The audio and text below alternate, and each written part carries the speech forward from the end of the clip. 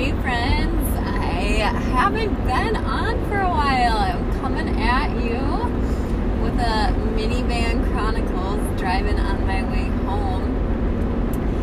I want to chat with you guys today about something called VMAPs, okay? So this is an idea, something I picked up, sorry, my windshield wipers are going crazy. An idea I picked up from Sarah Nurswick over at Egg Teacher How To's. So today I did like the classic hand washing lab. So students, you can buy the pack on Amazon. It has like the lotion that's supposed to simulate like germs on your hands, and then you have the black light. And so students put on the lotion, they go wash their hands, and then they come back and check their hands and see how well they wash them. Okay. So what I decided to do is make my students do more of the legwork. So I've always just done this lab where I've kind of explained to them what's going to happen. They go, they do that, they wash their hands, and then we chat about it. So it kind of is short and kind of like lackluster. So I decided to make it more inquiry-based, make the students do the work. So use something called a VMAP. So with this VMAP, I had the students, they had to, sorry, I can't think right now. There's a van trying to pass me. I feel like I need to race them. Just kidding. Okay, so VMAP. Students have to come up with their own inquiry question, their hypothesis for that question, vocabulary that might go along with the lab. They have to come up with what data they want to collect, how they're going to collect it, and then they also are going to come up with or write out their conclusion, what happened.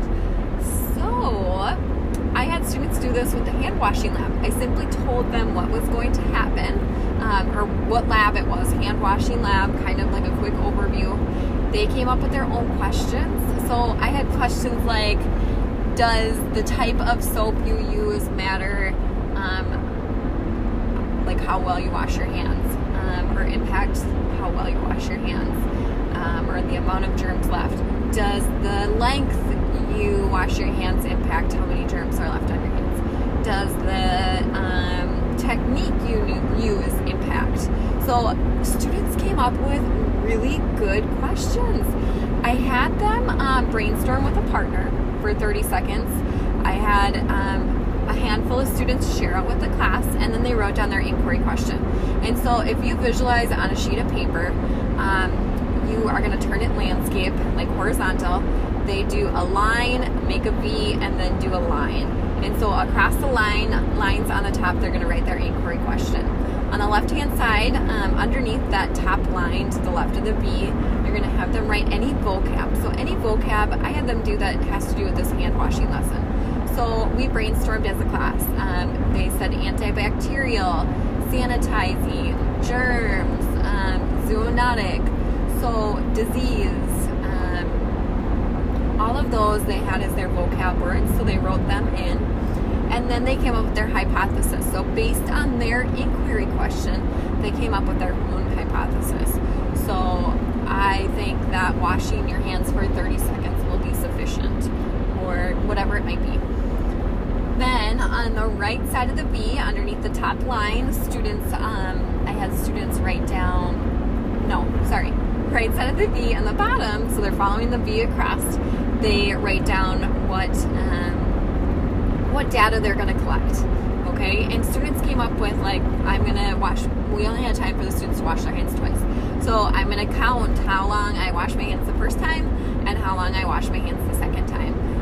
And students kind of like, after they did their first trial, then they kind of figured out what they wanted to do for their second trial. So, students who wash their hands for 30 seconds, were like, well, I didn't get everything. I'm going to wash it for longer, I had students that were like, well, the first time I washed it with soap, I'm going to wash it with hand soap versus dish soap or whatever else. So they figured it out. It was kind of like some of them did it as they went. It was good. And then they wrote down their conclusions. So why was there anything that was surprising to them? Why do they think they got the results that they did? It was so good.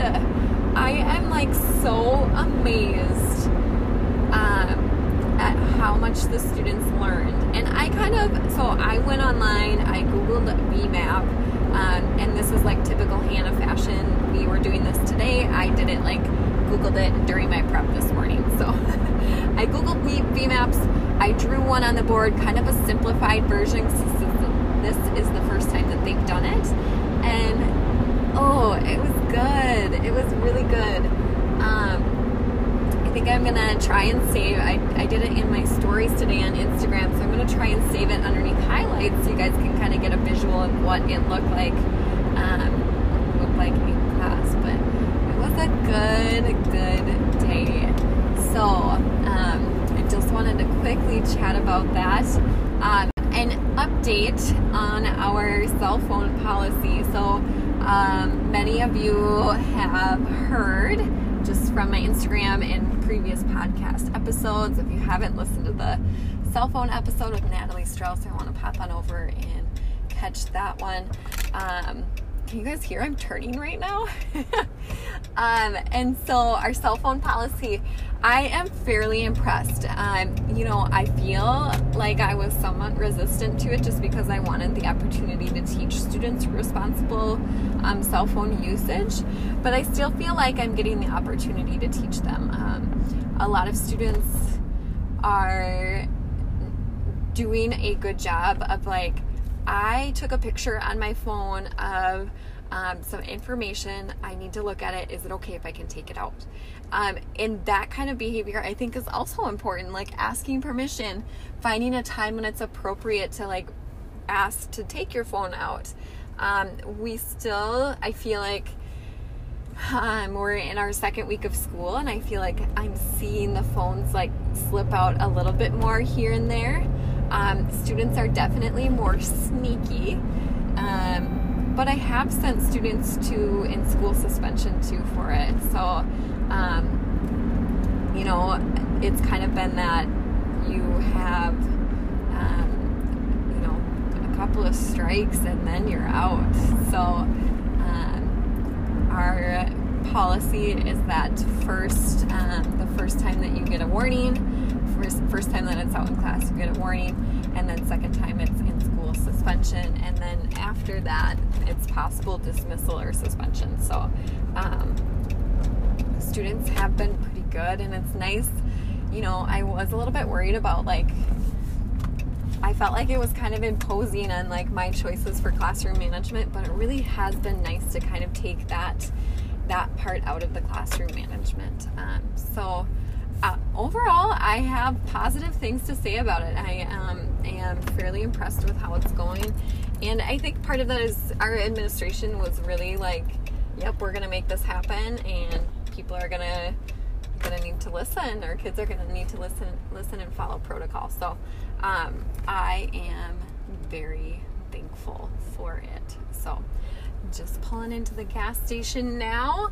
I am happy I'm back. I've missed you guys.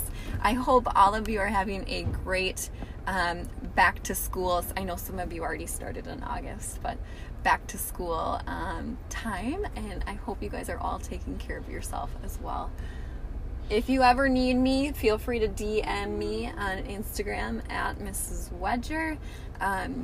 Comment, send me just what you're doing in your class. I want to know. And if you want to be a guest on Ag with Miss Wedger, I am always looking for people. And obviously now that the school year started, looking for more people to record with. So have a great day, everybody. Bye-bye.